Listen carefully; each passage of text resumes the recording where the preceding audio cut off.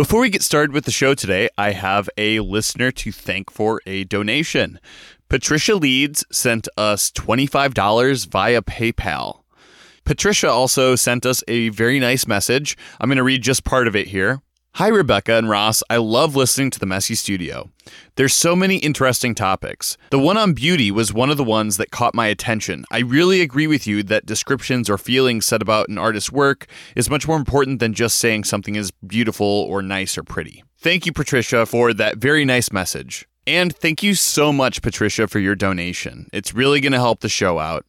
If you would like to help to support the show, you can go to www.messystudiopodcast.com and click the donate button. It's a yellow button in the upper right-hand corner that says donate, and there you can set up a single-time donation or a recurring monthly donation for literally any amount. So that's www.messystudiopodcast.com and click the donate button. So thank you again, Patricia. On with the show.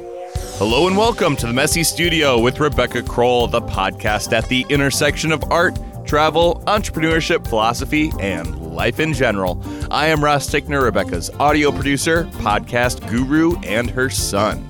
On today's episode, we are talking about what do artists collect? When artists collect, it's often but not always related to our art practices. We tend to collect works of art that we've bought or traded for, art books, memorabilia like announcements and posters, and of course, art supplies. But what about the more unexpected things we gather in our homes and studios? What do our collections tell us about ourselves and our attraction to certain kinds of objects? Today, we'll report on what some artists had to say when Rebecca posed this topic on Facebook, along with our own musings about the meaning of collections. With me, as always, is Rebecca Kroll. Hello, everyone. So I started thinking about this one day recently when I was cleaning my house and I was dusting off some of the folk toys that I like to collect. And I'm doing this and thinking, why do I have these? Like, are they just collecting dust? But a collection that many of us have is dust. But there is some appeal. So I thought about, well, what do I like about them? And there's definitely a connection to childhood and also an appreciation for the way that they're not mass produced. These are carved or maybe they're antiques, but they're older things. And often they're made by hand. And I love that. And I love to picture adults making them for children in their lives or whatever. So I just, I realize there's an emotional appeal for these things.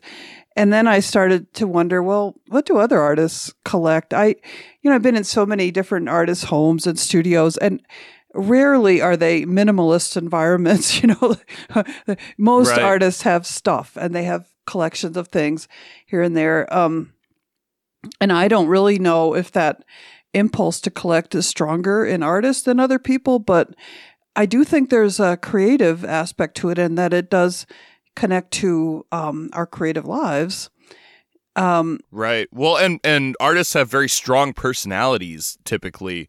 And I think that collections are kind of a representation of our personalities, and it's a drive to personalize our environment, to make our environment more about us. And so that when you walk into a room, you think this person made this feels like this person, which is kind of what we're doing with our art all the time. Absolutely. It relates to personal voice and personal history. A lot of us have collections that go back to childhood, or we've been collecting more or less the same things our lives, and they're saying something, like you say, about us, our interests, our personalities.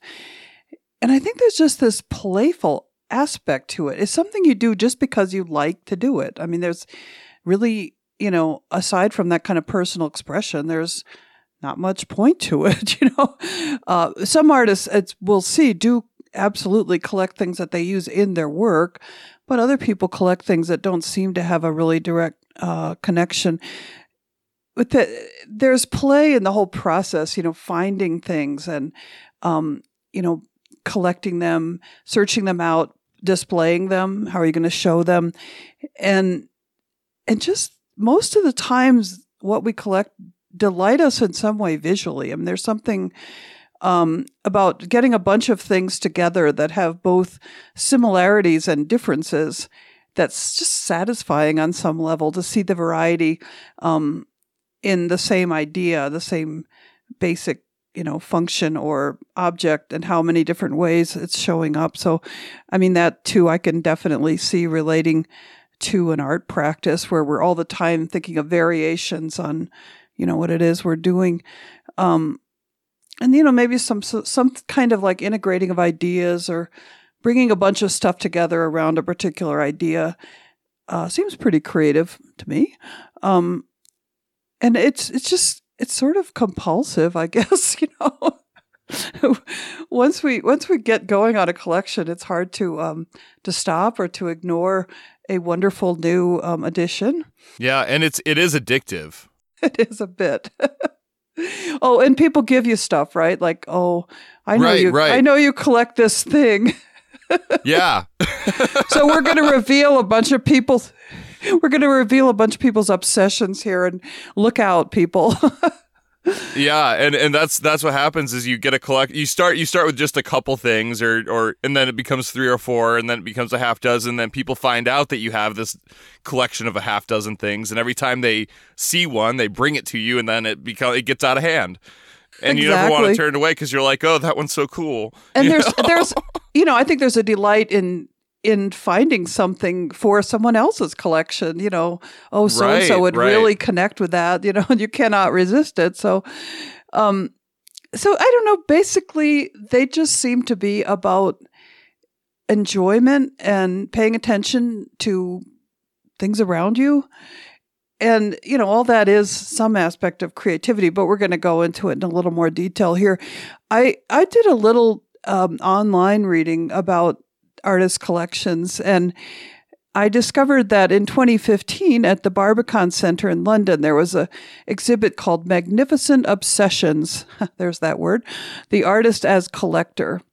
And someone who reviewed the show, Lydia Yee is her name, she wrote this, and I thought this was kind of interesting. Most artists keep things because they are a reflection of the world around them. It might be books, printed images, objects, or works by other artists, and these can serve as props, reference material, source of inspiration, or talismans. And she gave examples of Picasso collecting African masks, and you can definitely see that interest in his work. The architect Le Corbusier collected all kinds of natural objects and pottery and glassware that he apparently inspired his architecture. And also he did some still life painting with those things. Andy Warhol, we know as a pop culture curator, he kept something he called a time capsule box, and he would fill it every month and send it to a storage facility. And this collection is now owned by the Warhol Museum, which is still unsealing these boxes after he died. Well, and I think that brings up a good point, which is what's going to happen to your collections after you're gone? And why exactly are you worried about this, Ross? Please have a plan for your collections. I'm begging you. Yes, all right. I'll put it on my to-do list. Especially if your collection is like rusted old cars or farm machinery or okay. Something like that. Fortunately, that doesn't apply to me personally, but yes, anything bulky or hard to deal with. If your collection requires a warehouse for storage, then please have a plan for it. Yes, good point. And we do have to think about who will inherit these collections when we get to a certain age, and many of which really only have value for the person who collected them.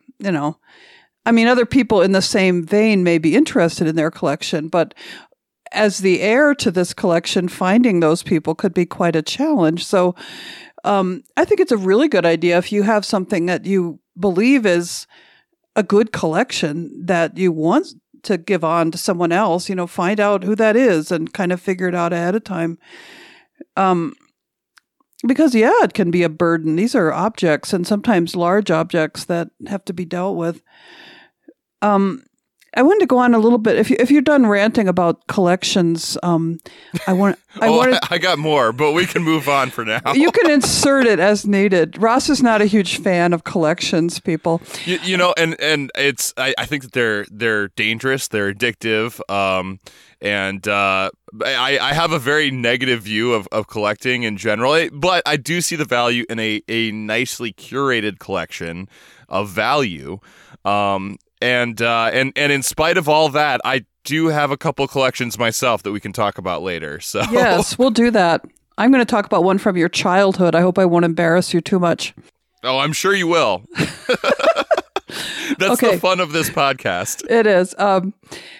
So I just wanted to get back to Lydia Yee and her writing about this wonderful exhibit, because she ended by saying she feels that collecting is a creative act, especially attractive to artists as a way of continuing the connection to play that we had as children. And her quote was, "From a very young age, collecting helps us explore, understand, and organize the world, whether it be through a bag of marbles or a box of rocks. It's something that artists are able to extend into adulthood, while most others tend to sublimate this impulse towards more rational ends." And it's not that artists are the only ones who collect, obviously. Many people have this hobby. But I like that idea that it does connect us to that feeling we had as kids of finding a great little rock or, a new little toy car for our collection or whatever it was. And it's just a sort of simple delight. I don't know. Another kind of note from history that I came across online was the whole idea of cabinets of curiosity. And this is a phrase, and you can Google that and see what I mean by this, but it was an idea that came out actually in the late 1500s. And they were collections of notable objects, is what they were referred to, by individual people. So they're like little mini museums, but everything lumped together from antiquities, things from nature, little works of art, taxidermied animals were popular, sculptures, articles of clothing, clocks, and little things like that. Originally referring to an entire room full of this stuff, and then later on referring to actual cupboards or cabinets. And there's all these like a really cool junk drawer. Yeah, they're all... How these things are linked seem to be that they were somehow just interesting or exotic, or maybe there was some esoteric connection to them that the person themselves recognized. And these became especially popular in Victorian times. And I have this wonderful memory. My grandmother had one of these on her sun porch, and as a special privilege, she would let me go in there and take things out and look at them. And it was all these just odd little bits of things, little tiny sculptures and figurines and shells and arrowheads and all kinds of things that she had picked up. And to me, it was just like magic to be able to look at all that stuff. Because it was kind of unrelated too. I mean, it wasn't like you're looking at a shell over and over. It's like all these odd things, but put in one place. And a friend of mine, Irish artist, Joanna Kidney, made an installation in 2015 called Wunderkammer that was based on this idea. And I took this from her website. It said, her Wunderkammer acts as the storage place of her ideas and the materials from which these spring. For example, a coral shell found years ago, the patterned surface of which remains central to her thinking.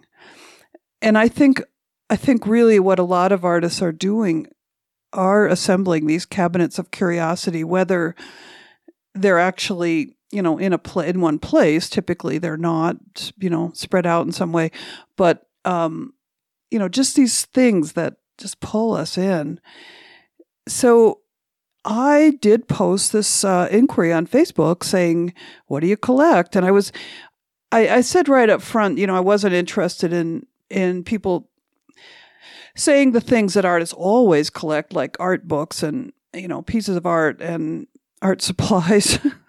Although some of these fall into a category of art supplies because people end up using them in their work. And I had a lot of great responses. I'm going to apologize up front if I don't include everyone in this part because I may forget or leave someone out just because it's going to get a bit long. But by far the biggest category of things that artists collect are things that they either use actually in their work or as inspiration from nature, and rocks, shells, feathers, bark, driftwood, insects, leaves, skulls, skeletons. The photographer Deirdre Monk collects onion skins, and she makes the most wonderful photographs with these. And by the way, I'm going to put I asked for photos of some of these collections, and I'm going to post some of these on our Facebook page. And so this impulse to pick up bits of nature is so strong in many people. And I have a kind of a funny story from when I go on my yearly artist residencies to Ballin Glen Arts Foundation, and I always stay in the same little cottage there. And one year there was a note in the cottage, and it said, "Artists, please do not bring any more rocks into the cottage," because that's what we do when we're there. We bring rocks in and put them on the windowsills and everything. And it had just gotten to be too much, I guess. And interestingly enough, the note was gone the next year and the rocks kept coming. I suppose at some point somebody has to take them out and put them outside somewhere. But yeah, I wonder if there's like a pile of really cool rocks somewhere. Probably. But it's, you're walking, you're out in nature. And to me, picking up rocks I cannot resist it. I pick them up all the time here in New Mexico as well. And they're like little beautiful abstract paintings. And I often have this feeling of like, why do I bother? Nature does it. And rocks to me just have everything I want, so a lot of people do that. And I've been doing that since childhood. My dad used to take us rock hunting and fossil hunting and stuff like that. Feathers were mentioned several times. An artist, Emily McConkey, mentioned that when she sees a feather, it's like a little gift from nature and she has to pick it up. And I like that idea. It's sort of like if we're paying attention, we see these small objects that are really beautiful. Ruth Carter, an artist in Alaska, used the term, and I'm not sure if you say gillies or gillies. It's Gillies. And she said, it was a term I learned in the native village of Shaktoolik, Alaska, and it means little beach treasures made of stone, porcelain, glass, bone, and she picks these up like so many people do, but there's an actual word for it. And she said it evokes a sense of place, nature, history, and curiosity. Before we move on to the rest of these comments, I'd like to take a quick moment to talk about sponsorship on the Messy Studio. If you've listened to the last couple episodes, you've probably noticed we're doing a couple mid-roll ad reads.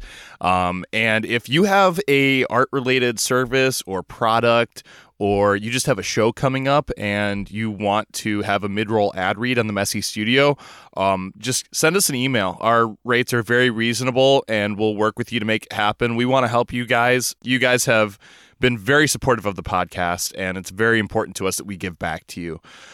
So just send us an email if you want a mid-roll ad read and we'll work something out. Back to you, Rebecca. All right. So, going on with artists who are using these natural objects like feathers, rocks, shells, stones, bones, etc., either because they inspire them in some way, or they're actually using the actual objects. An artist called Tammy West sent some nice, really interesting photos of her encaustic work where she uses natural objects like feathers and pine needles in her compositions. I'll put a couple of those up. And artists also seem to like things that are affected by nature, by natural processes, things that are rusty, things that are worn, eroded, rusty metal. And sea glass in particular, an artist called Linda Povey mentioned, and what she said was, I think the organic shapes and translucence appeals to me, that a bottle from 100 years ago could become a precious jewel worn by time. So these are all pretty direct associations that I find interesting, actually, directly connected to what they're doing. And people, in some of the photos people sent, you could see how they were displaying these things too. And often the display, like, is it in a glass jar? Is it somewhere where you see it all the time, is kind of important as well. But other times people just have them randomly here and there, I guess.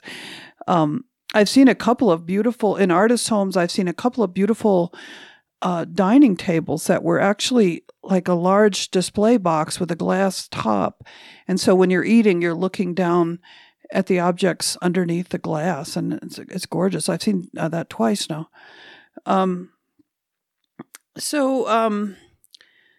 Couple of other, kind of getting off the topic of this nature stuff. Anya LaVille sent us a photo of stuff she collects for still life, and her comment was so much stuff. And the photo is a still life in itself, so I'll probably post that one. It's quite amazing. I also wanted to mention one other natural object, which is the pomegranate, and an artist called Kathy Abernathy Meliopoulos. These are not necessarily actual pomegranates, but she collects them. Either some of them are dried, I guess, or some are ceramic or wood. But she loves the natural form of it, and she says, so unassuming on the outside, but filled with delicious jewel-like seeds on the inside. And pomegranates are symbolic in a lot of different cultures and religions for concepts like fertility, eternal life, beauty, righteousness. And so it's a powerful object. And you find pomegranates throughout works of art, works of art throughout history. So I thought that was an interesting, particular, very specific natural object that she's attracted to.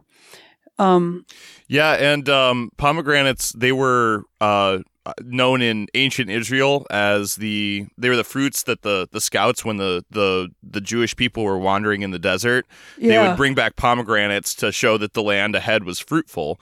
And then during once they constructed the tabernacle, I mean, this is all like Old Testament stuff, right? So once they constructed the tabernacle and they had like more of a kind of an organized religion, there were pomegranates that were a part of like the priestly garments, because of the symbolism of the fruit.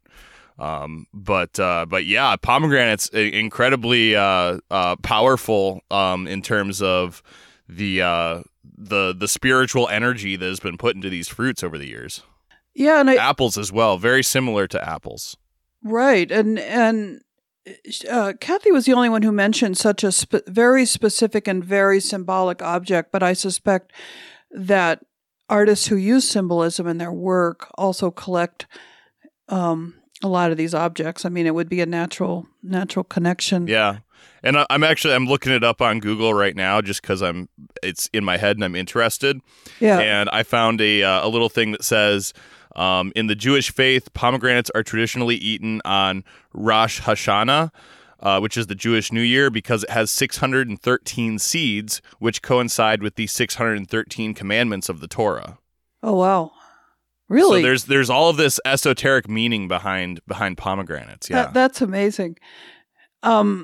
Yeah, and wow, makes me want to collect pomegranates. There's tons of yeah, I know. There's tons of articles about the link with Judaism. And I'm not going to go. This is a deep dive. This is a deep dive right here. But yeah, there's a lot of links to ancient religions in general.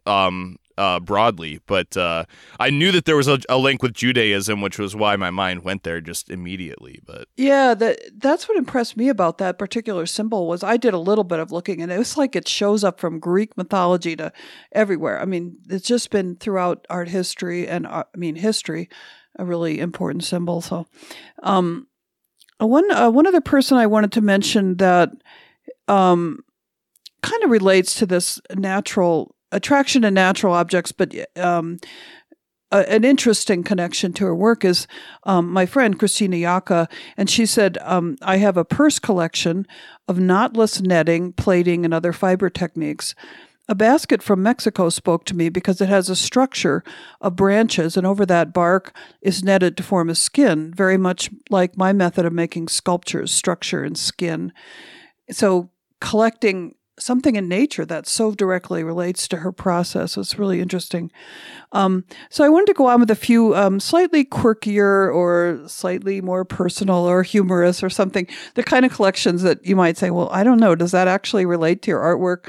And there were several of those. I have to say, one of mine is frogs. I like to collect frogs. Actually had some real ones at one point in a pond out in front. And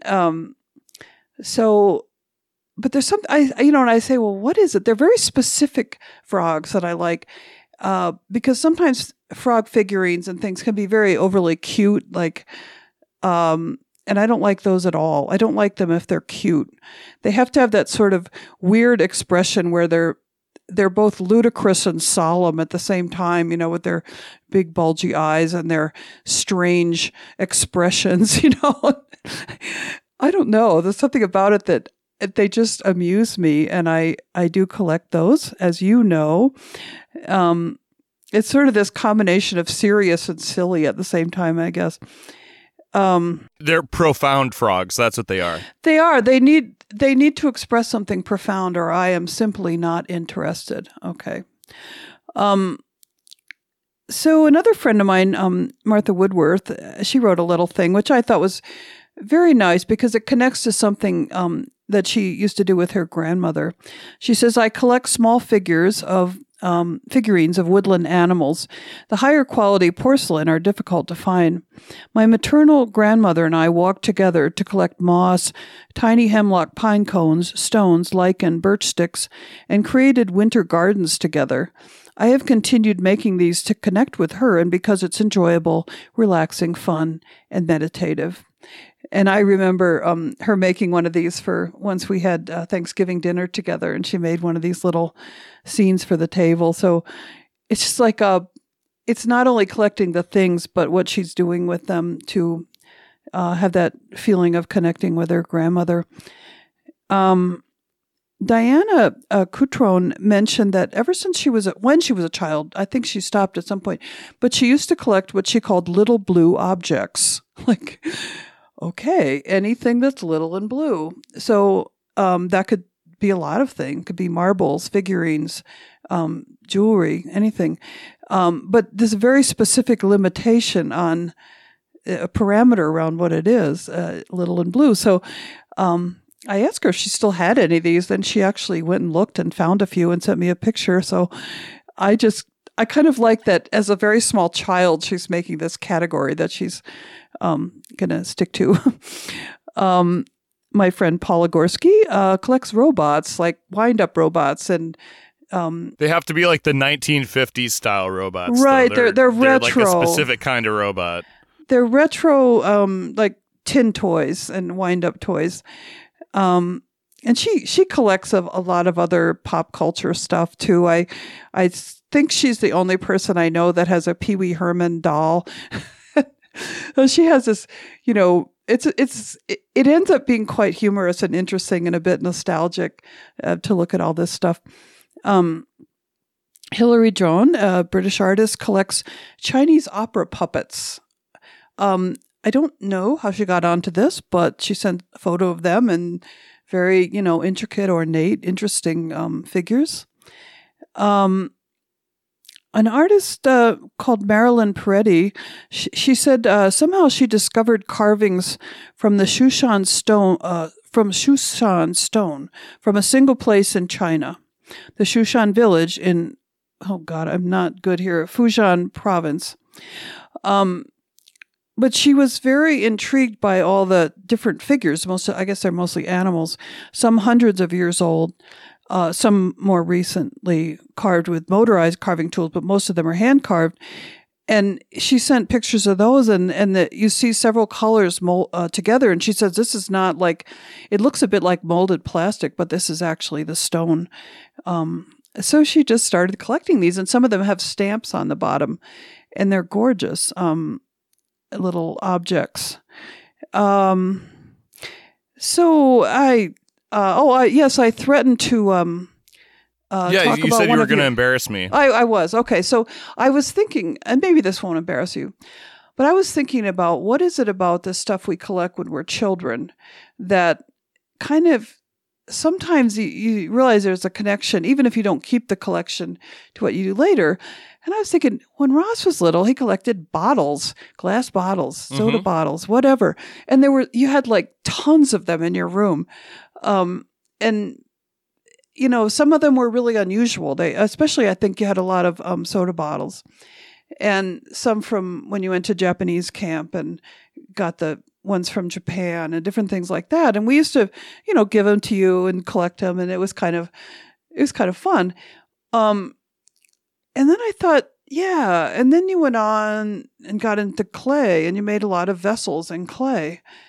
And I thought, well, isn't that kind of interesting? Maybe there, as a child, there was some attraction to the vessel, and what was accessible to you as a kid were pop bottles, and then later it's like it evolved in this interesting direction. Yeah, and it goes further as well. Good. Because now I own a beverage company that I did all the package design for. Yes, true.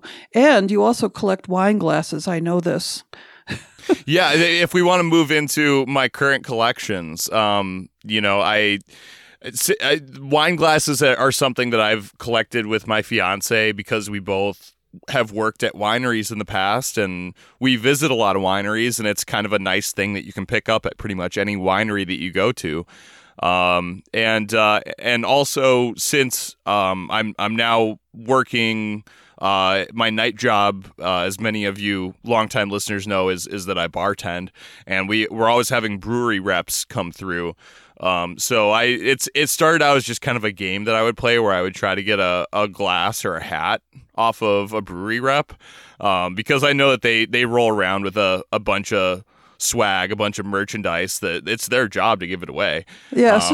And so I would try to get a glass or a hat, and so I have a bunch of brewery glasses and brewery hats, and I've kind of reached the point with both of those collections where I'm not like actively seeking out more. I feel like I have enough. I have enough brewery hats that I can wear a different one every day for a couple weeks, and So I don't need more of those. I've got enough, and I've got a shelf full of pub glasses. I don't really need more of those. But when somebody knows that I collect these things and they say, "Oh, well, here's a glass, here's a hat," I'm obviously excited. I'm not going to turn it away.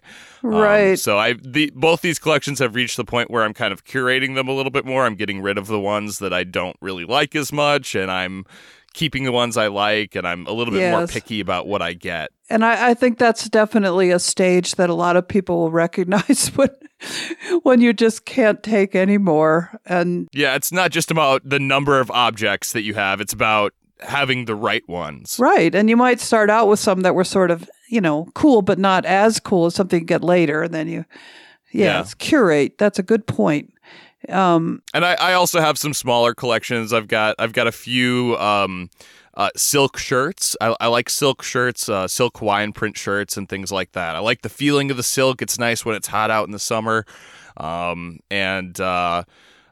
also got like a few track jackets and things like that. And it's just like clothing items that I like. It's kind of like the brewery hats. It's things that I like and that I wear and that are comfortable and I think look good. It strikes me that everything you've said is a usable object. Yeah, I'm very into things that I can use. I'm not so much into things that just sit on a shelf. Yeah, and that's really different. But then I think aside from the people we've talked about that are using the actual objects in their work, the idea that it would have a practical use that's another whole category, And I would say probably a lot of people have things around the house that have some practical, I'm looking around at throw pillows all over the place here, and I like them. They're useful. I have a lot of them, Well, the utility of throw pillows is debatable, trust me. Probably one of those things you hope I get rid of before you inherit them, right? But I think that in my personal collections, I've definitely shifted towards usable items because I don't want things that just sit on a shelf. And that goes back to what kind of art I'm interested in as well. I mean, when I went to school and stuff, what I was really into was wood-fired pottery. And it's there's something about having objects of interest or artistic items that you actually pick up and touch that's interesting to me. Yeah. That you're not. Maybe it goes back to childhood and being around all this art that's like, oh, you can't touch that. You know what I mean? Like maybe just the urge to be able to pick things up and touch things is just ingrained in me now. Yeah, I remember this thing where you were pretty little and you said to me, "But what do you do with a painting? Like what use is it?" Harsh. We're still wondering this. Okay. Well, and certainly, these things don't need to have purpose in order to be important to you. And, just being beautiful, as we talked about on a previous podcast, is certainly a purpose. Yes, thank you. It has power.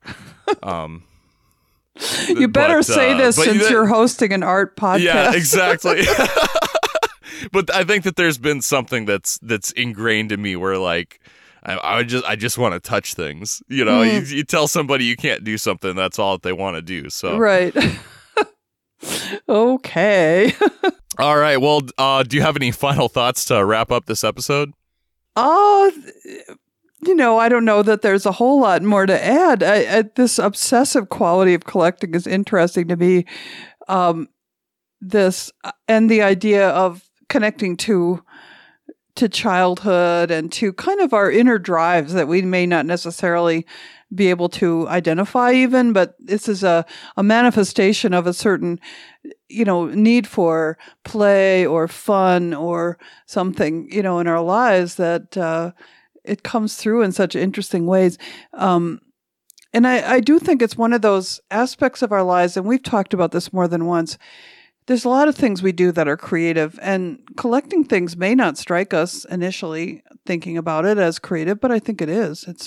It's forming a collection as a creative act. So that's about it. All right. Well, that just about wraps up this episode of The Messy Studio. For more from The Messy Studio, please check out www.messystudiopodcast.com and sign up for the email list. You can also find The Messy Studio on Facebook, as well as public profiles for both Rebecca Kroll and myself, Ross Tickner.